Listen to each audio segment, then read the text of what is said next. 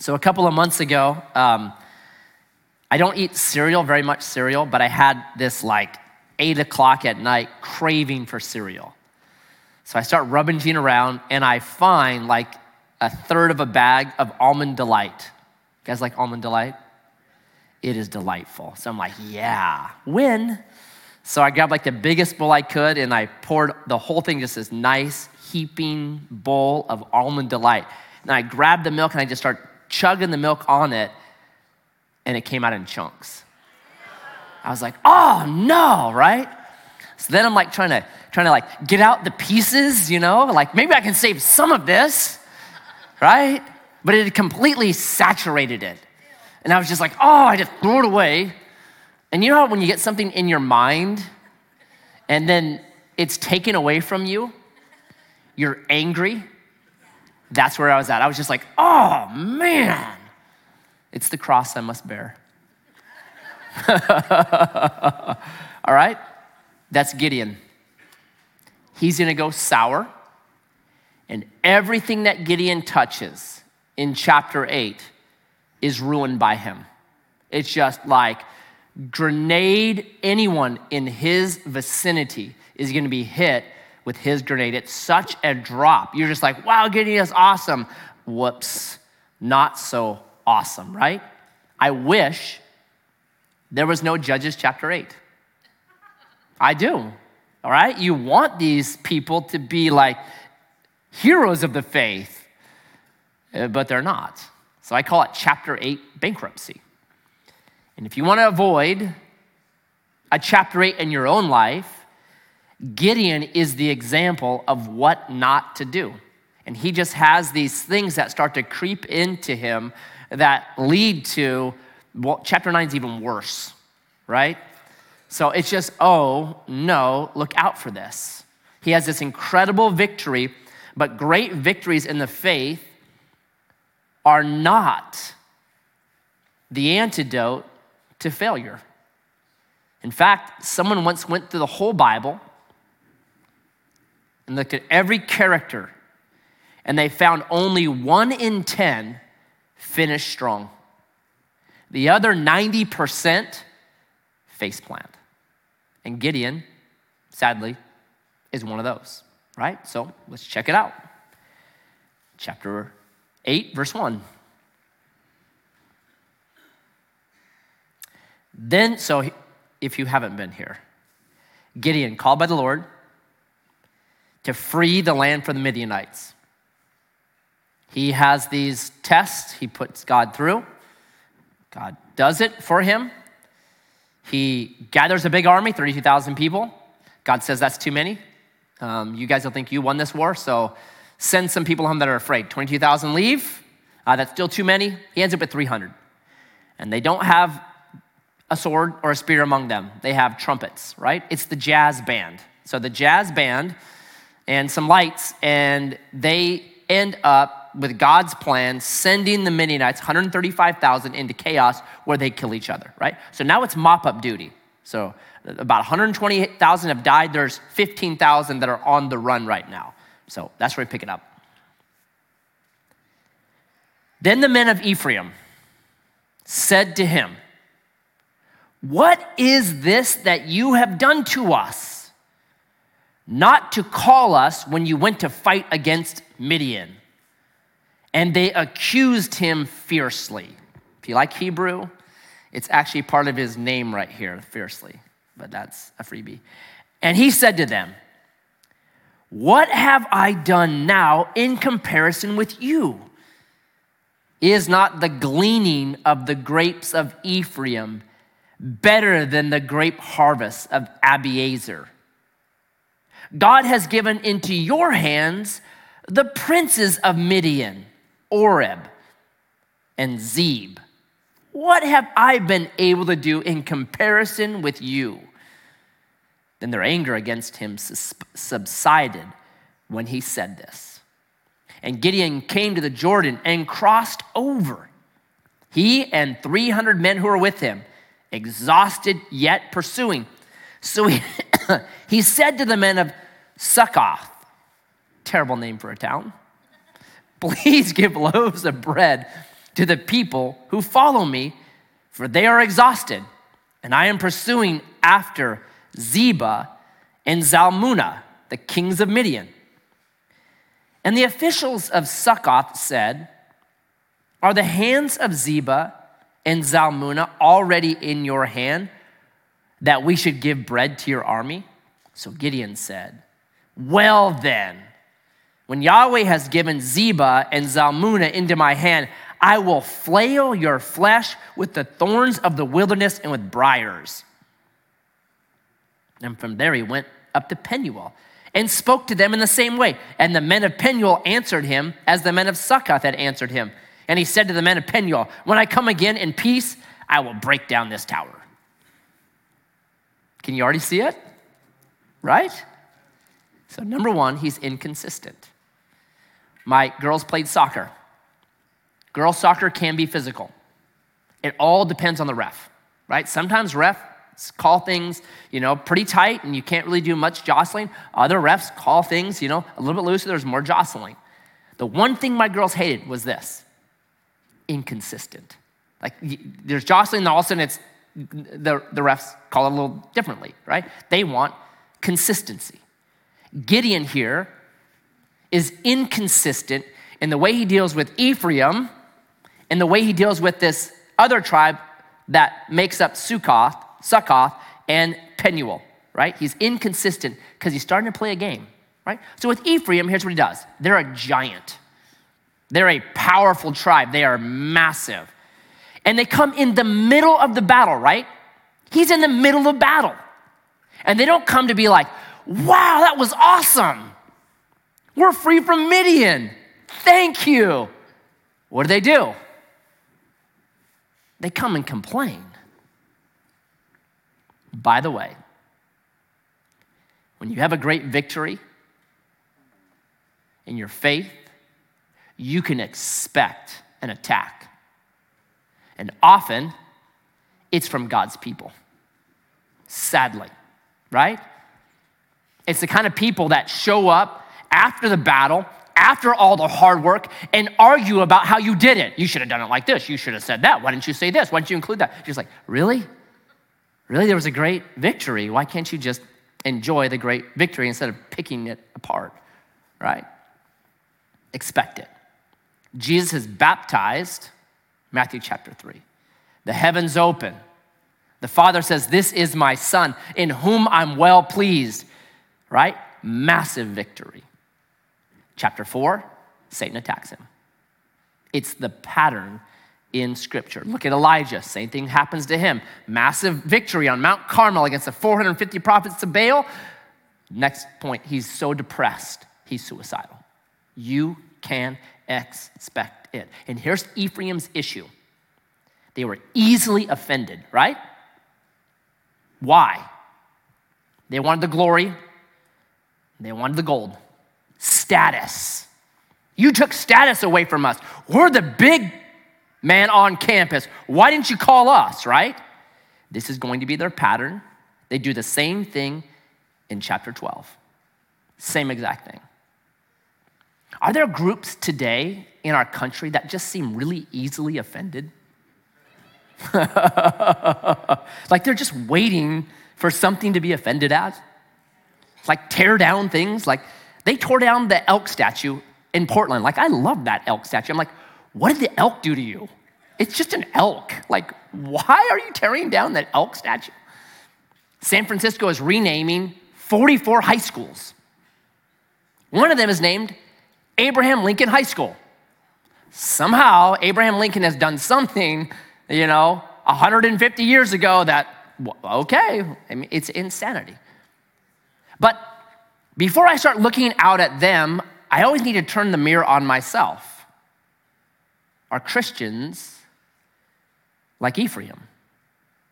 Do we run around looking for opportunities to be offended?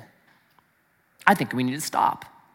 Listen, unbelievers are gonna sin. Okay, that's fine, right? Like there was this uproar over that Satan song and the Satan shoes. I'm like, just ignore him. The best thing Christians could ever do is be like, that's silly and stupid. Who cares? Sinners are going to sin. Unbelievers are going to sin. Ignore them. Don't be all offended by them, right? I think Christians should be the least offended people in the world. Because here's what happens when we become the kind of people that are always offended. Then you grow into these grumpy people, right? Where everything offends you. I hate those man buns, man. Why do men wear those man buns? I hate holy jeans. Why do people wear rips in their jeans? I hate those kind of shirts. I hate loud cars. I hate jacked up trucks. I hate expensive coffee. I hate sidewalks with people on them. What? Right? It just keeps going. You're just like, stop it already. I hate the traffic. I hate the weather. What are you going to do about the weather, right? Just shut up. Don't be those kind of people, right? Don't be Ephraim. Just, God's got it. Not going to complain about it, right? But what does Gideon do? He placates them. Bro, come on, man. The gleanings, the leftovers of Ephraim are better than our best. Are you kidding me? And you got the captains, right? Is that what he should have done? I do not think so. Because this thing in Ephraim is going to grow. And when we get to chapter 12, here's what's going to happen to Ephraim. They pull the same thing, easily offended. But this time, 42,000 Ephraimites die. It's bad news. It grows and grows and grows, and it becomes deadly. You know what Gideon should have said? God's hand was on me. He chose the 300 people. I did not choose them. I wanted a much bigger army. I would have loved to have you guys with me. God said no. If you got a problem with it, deal with God, not with me. That's what he should have done. But he doesn't. He placates them. He placates them, right? I've had a policy now. And my policy is this. I want to deal with things as quick as I can. I don't want them to get worse and worse and worse and deadly, right? Because it's easy to deal with a sapling. When something's brand new, you can bend that sapling all over. But if you wait 15 years, you're not moving that oak tree anymore. Deal with it. If Gideon would have said that to them, he would have saved 42,000 lives. Hey, God did this. This is a you problem. This is not a me problem. Go talk and pray to God about why you weren't included. I have no idea why God chose me. But God did, and talk to him. But he doesn't. He placates them because he was afraid. He was afraid to say, this is what God did, period. Right? So with Ephraim, the big, mighty, strong tribe, it's placation. But these two twin cities, they're tiny little cities, right? They're across the Jordan River. So the Jordan River goes through what's called the Great Rift Valley. It is the deepest valley on planet Earth, right? It's super, super hard to get through. It's a natural barrier that has protected Israel for a long, long time. So Israel has always had this natural protection against the Transjordan, right? Where the Midianites were at. So they had this natural barrier. Succoth and Penuel did not have this barrier. It means this. When the Midianites came in, guess who suffered first? Succoth and Penuel. Probably time and time again. They just got trashed as the Midianites came through, right? So they knew, this is hard, right? Repeated problems. So Succoth and Penuel are like, hey, security is important to us. Ephraim, it was status. To these guys, it's security. Hey, we can't help you because we'll get trashed if you don't actually do this. Don't count your chickens before they hatch, Gideon. We don't know. We don't know anything about that, but we got to look out for our safety. From this point forward, the point that Gideon crosses the Rift Valley, God didn't tell him to, right? The point that Gideon crosses the Rift Valley, he pretty much leaves God behind. He's going to do it now his way. He's going to do the things that he wants to. He actually becomes a different kind of person. He was God's servant, praying, checking. Are you sure, God? I don't know about this. It's 32,000 too many. Like he was in this conversation with God. God was guiding him. Now he's General Gideon. Before he was this kind of reluctant soldier. Now he's an enraged soldier. And he knows that he can deal with these two cities differently because might is right now. I couldn't do this Ephraim because there's a lot of people there. But these two cities, might is right. I'm going to come back and whoop up on you. It's like he has a split personality now. It's no longer doing things because of a godly character that's within him and driving him to do things because of his godly character. It's now he's calculating. Well, with Ephraim, well, I better placate them because they're big and they could hurt me and I might need them later. But with these two cities, I'm going to trash them. Trash them. Calculating what's most helpful for him. You know, life is really easy when you live and you're honest and you do things out of the character that God has put in you. And life gets really tricky when you don't. When you're always calculating, you're always trying to figure things out, it's really hard then. Like, what do you do? How do you deal with this person? It gets really difficult. Did you know this? That when you lie, you become dumber? It's absolutely been proven. Here's why. When you tell the truth, guess what your brain has to do? Just store the truth. That's it. I told the truth. I can put that into a file, truth file. But when you tell a lie, guess what your brain has to do? Okay, it has to start figuring out, okay, who knows the truth? And I gotta make sure and have this story for the people that know the truth. And then here's the lie. Who knows the lie? And so your brain is actually spinning this plate all the time for your lie. Like, okay, who knows the lie? Who doesn't know the lie? And the more lies you have, the more plates your brain is spinning. And pretty soon you're just like, because you're spinning too many lies. You're like, well, that explains a lot of people I know. When you just act consistently with the character that God has put into you, life is just easy. You're not spinning plates. You're not trying to calculate things. You're just doing the right thing. And life is easy. This isn't what Gideon's doing now. He's calculating. Might is right. I'll take this and I'll do that. Okay, so here's what he does. Now, Zebah and Zalmunna were in Karkor with their army about 15,000 men. That's what's left. All who are left of the army of the people of the east, for there had fallen 120,000 men who drew the sword. Keep those numbers in mind.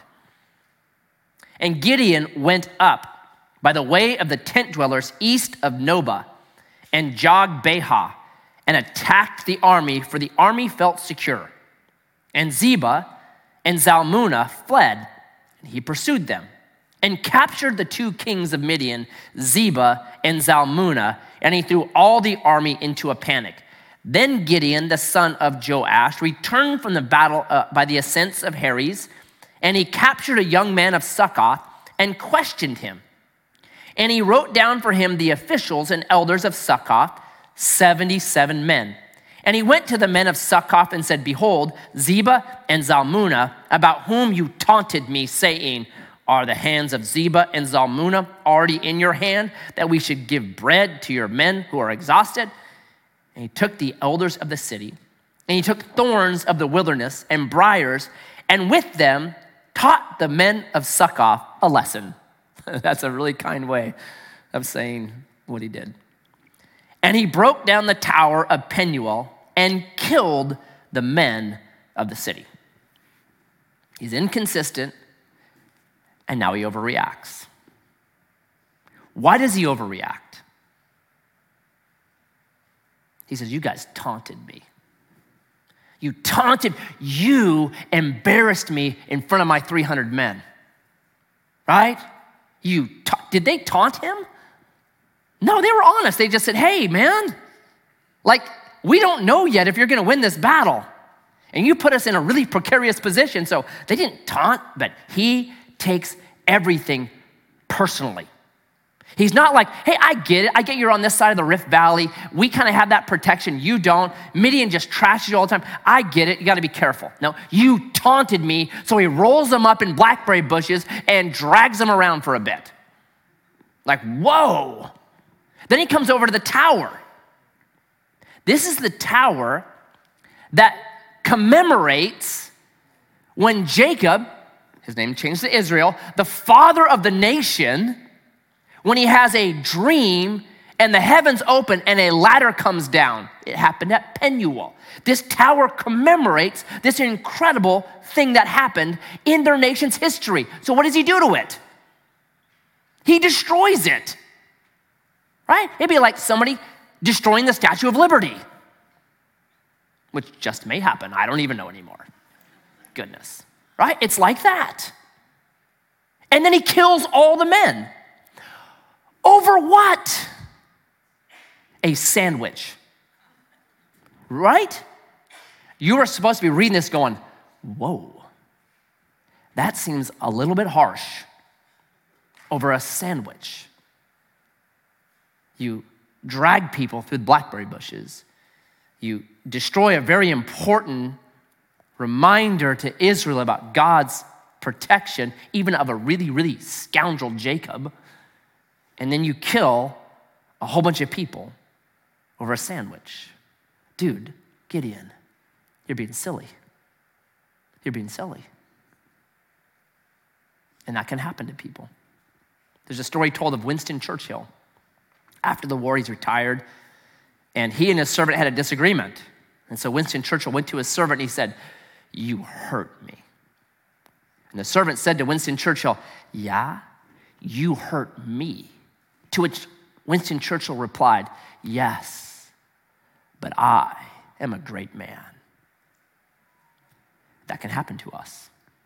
Something grows in us, and we take things way too personally. We don't see the other side of a situation, and then we start getting like Gideon. We start getting like him, or we overreact. So Gideon's humility in chapter 6, verse 15, where he says this to the angel that comes to call him, "Hey, my tribe is the least, my clan is the least, my family is the least, and I'm the least in the family." Right? He had humility back then. Now it's turned into this pride. Pride turned angels into devils. And it does the same thing to men today. That's why the Bible says, humble yourself under the mighty hand of God, and in due season, he will lift you up. If you are walking around and you're like Ephraim, easily provoked and easily offended, or you're like Gideon, overreacting, everything's personal, you take everything personal, maybe it's pride, and look out for it.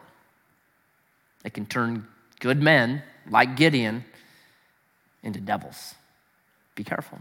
So he's inconsistent, he overreacts. In verse 18. Then he said to Zebah and Zalmunna, "Where are the men whom you killed at Tabor?" They answered, "As you are, so were they. Every one of them resembled the son of a king."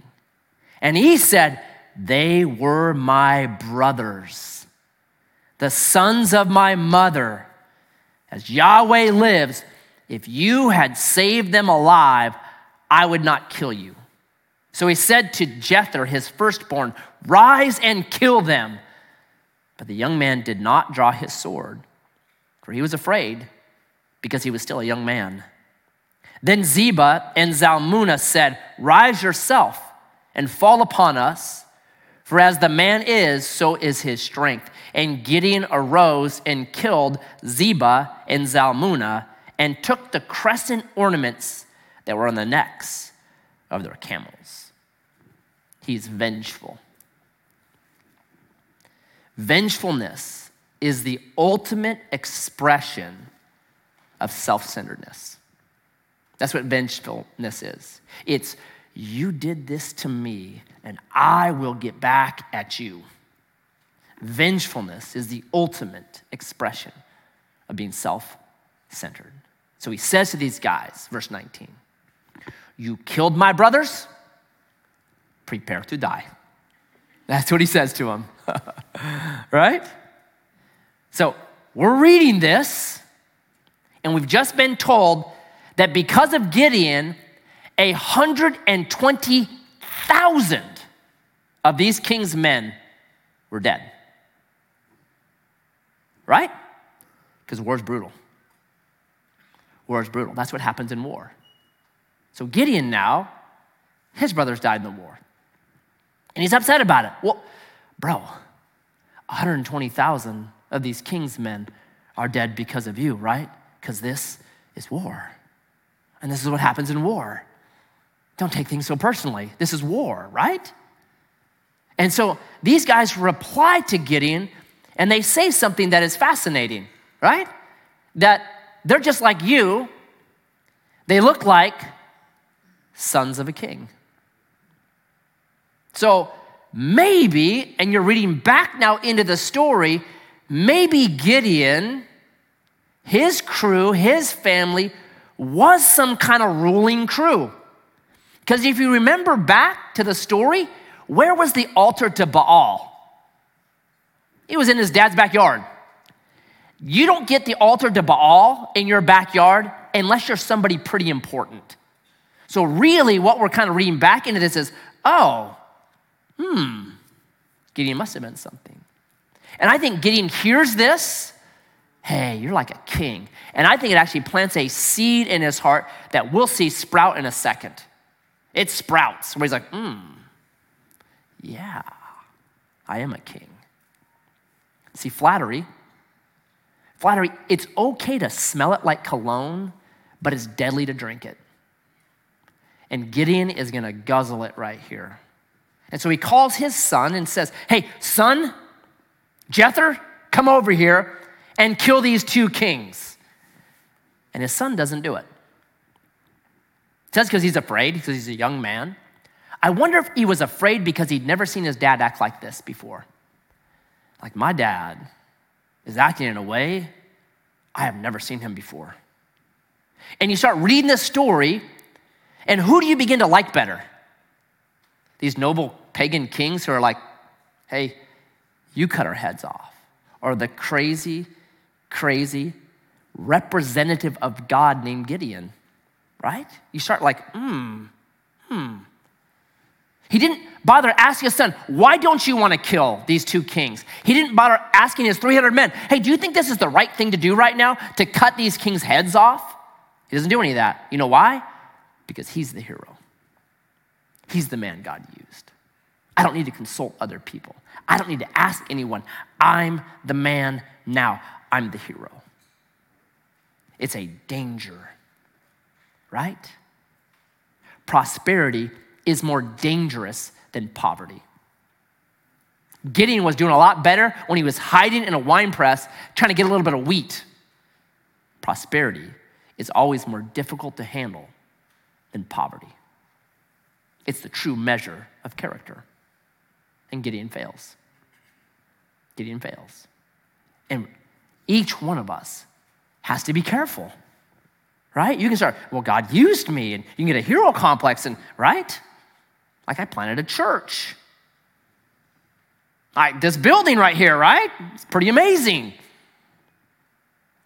I asked for $1 million in a month.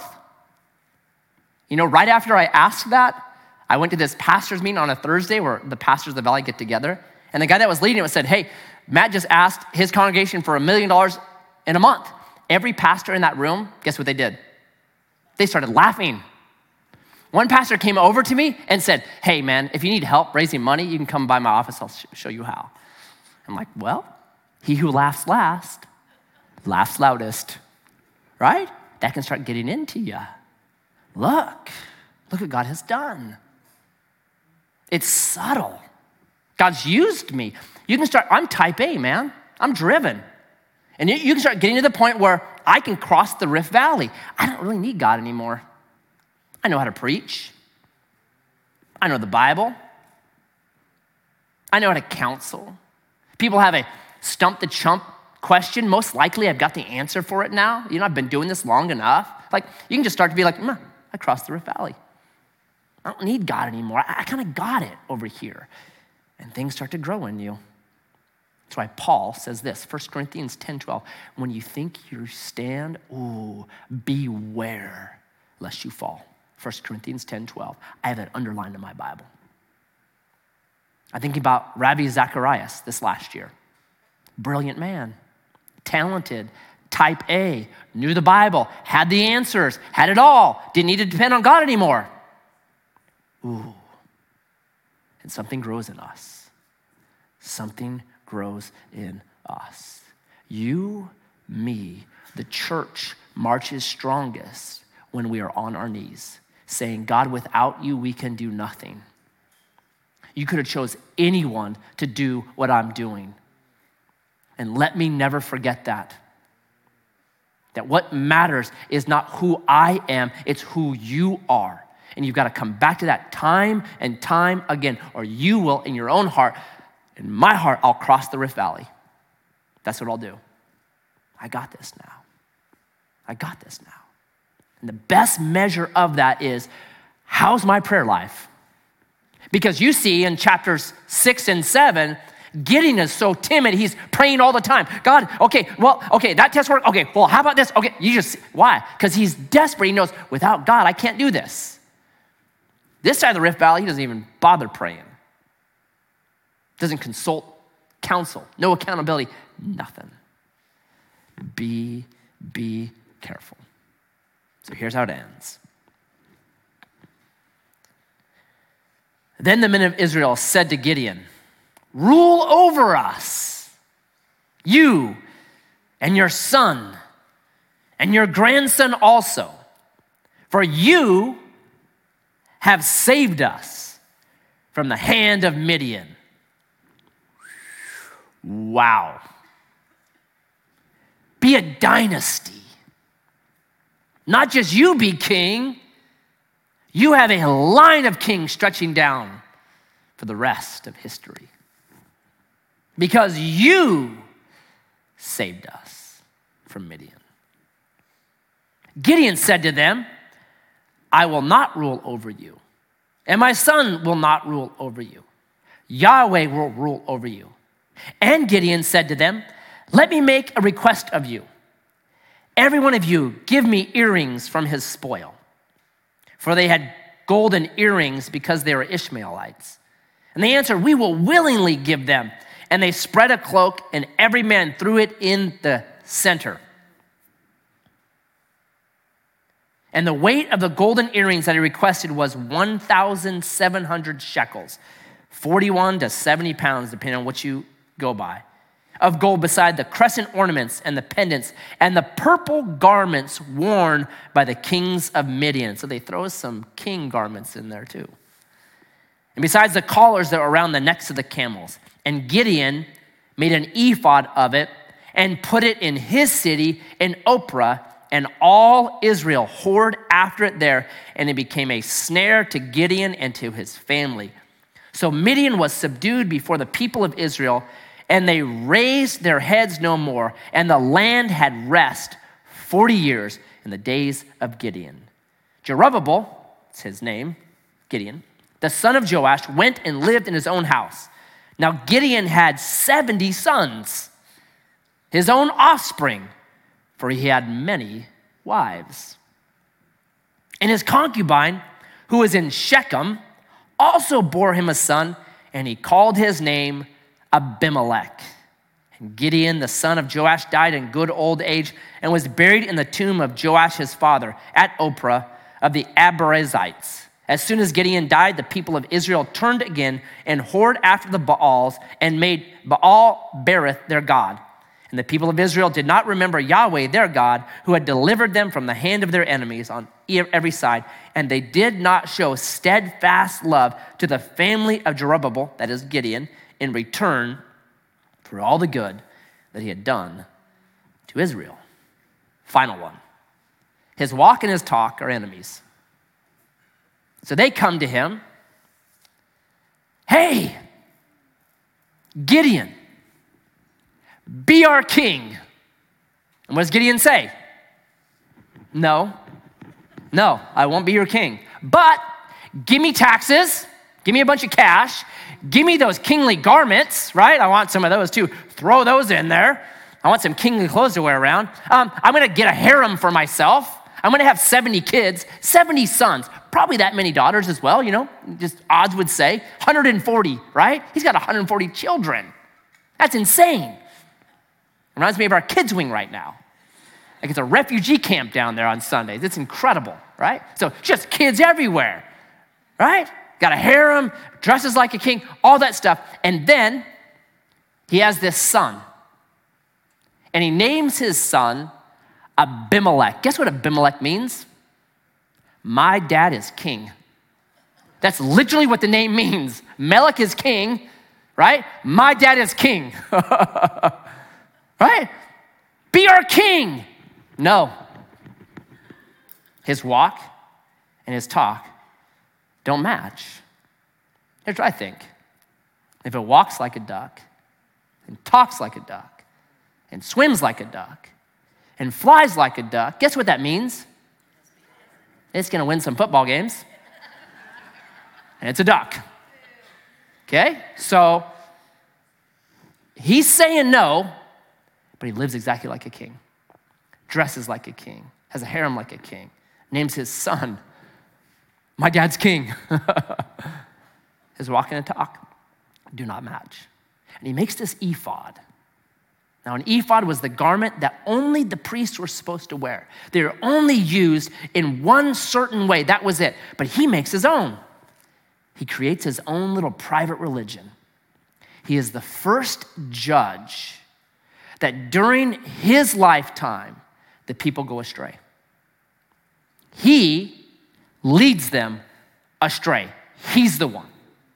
And the rest that Israel has, this is the last time Israel have a rest in the book of Judges.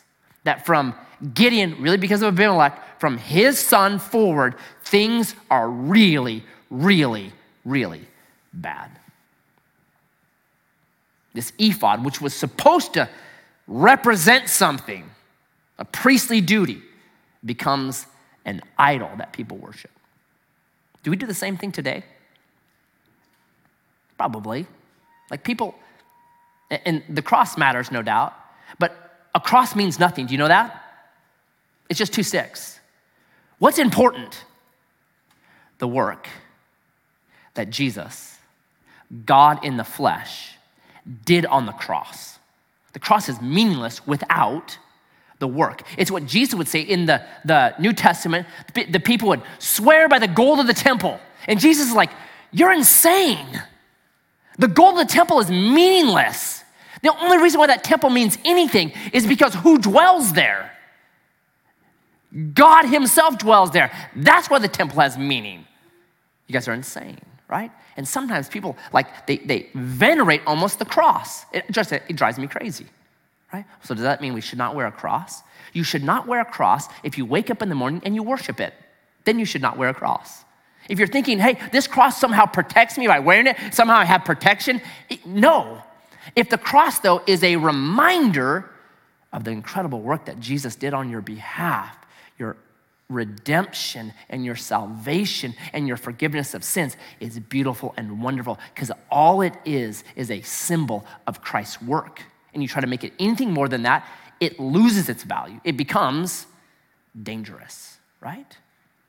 So Gideon, he's this incredible reminder for me personally, because there are seeds in me that watered incorrectly can grow me crooked.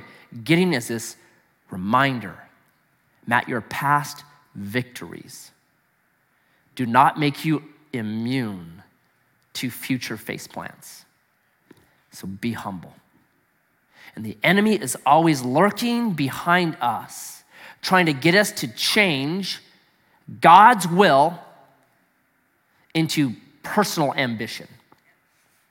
That I'll use this to get what I want. A harem,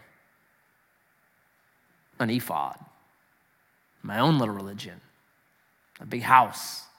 It's always there. Make much of me, worship me, make money off this, right? So a wise man once told me something. He said, Matt, don't ever touch the gold, the gals, or the glory. What's the 3 things that Gideon does? Touches the gold, touches the gals, got a whole bunch of them, and he wants the glory. Wisdom.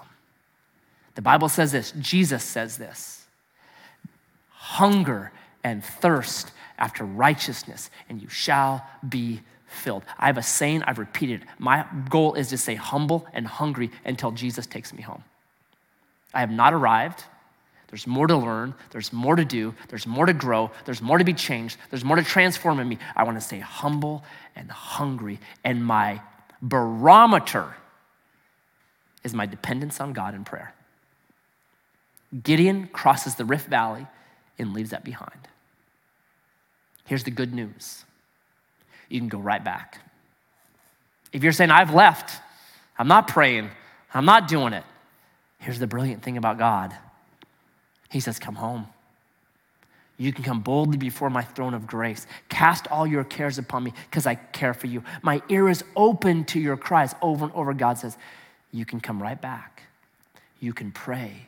I will strengthen you. I will meet you. I will guide you.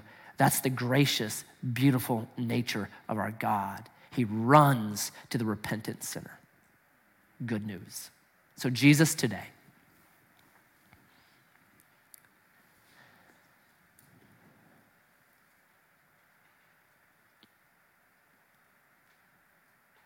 I pray for myself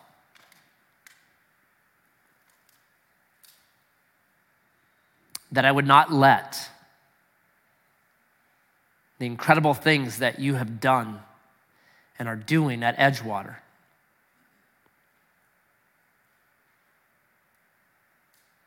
plant in my heart something crooked. I pray for each of us, Lord, and how you're using us and victories that we're seeing. I pray that that would lead us to a greater dependence upon you, not less. I pray for the leaders in our city, Lord, the other pastors. We know that we have a real enemy who is like a roaring lion seeking who he may devour. I pray that the pastors in Grants Pass, in Josephine County, in Jackson County, that we would be men of humility. That we be like John the Baptist, we must decrease and you must increase. That apart from you, we can do nothing.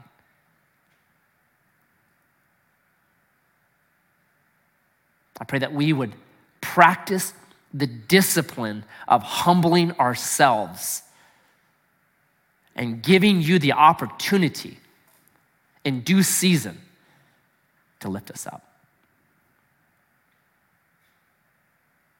I pray, Lord, for our country today. There are more ways to be divided than ever before.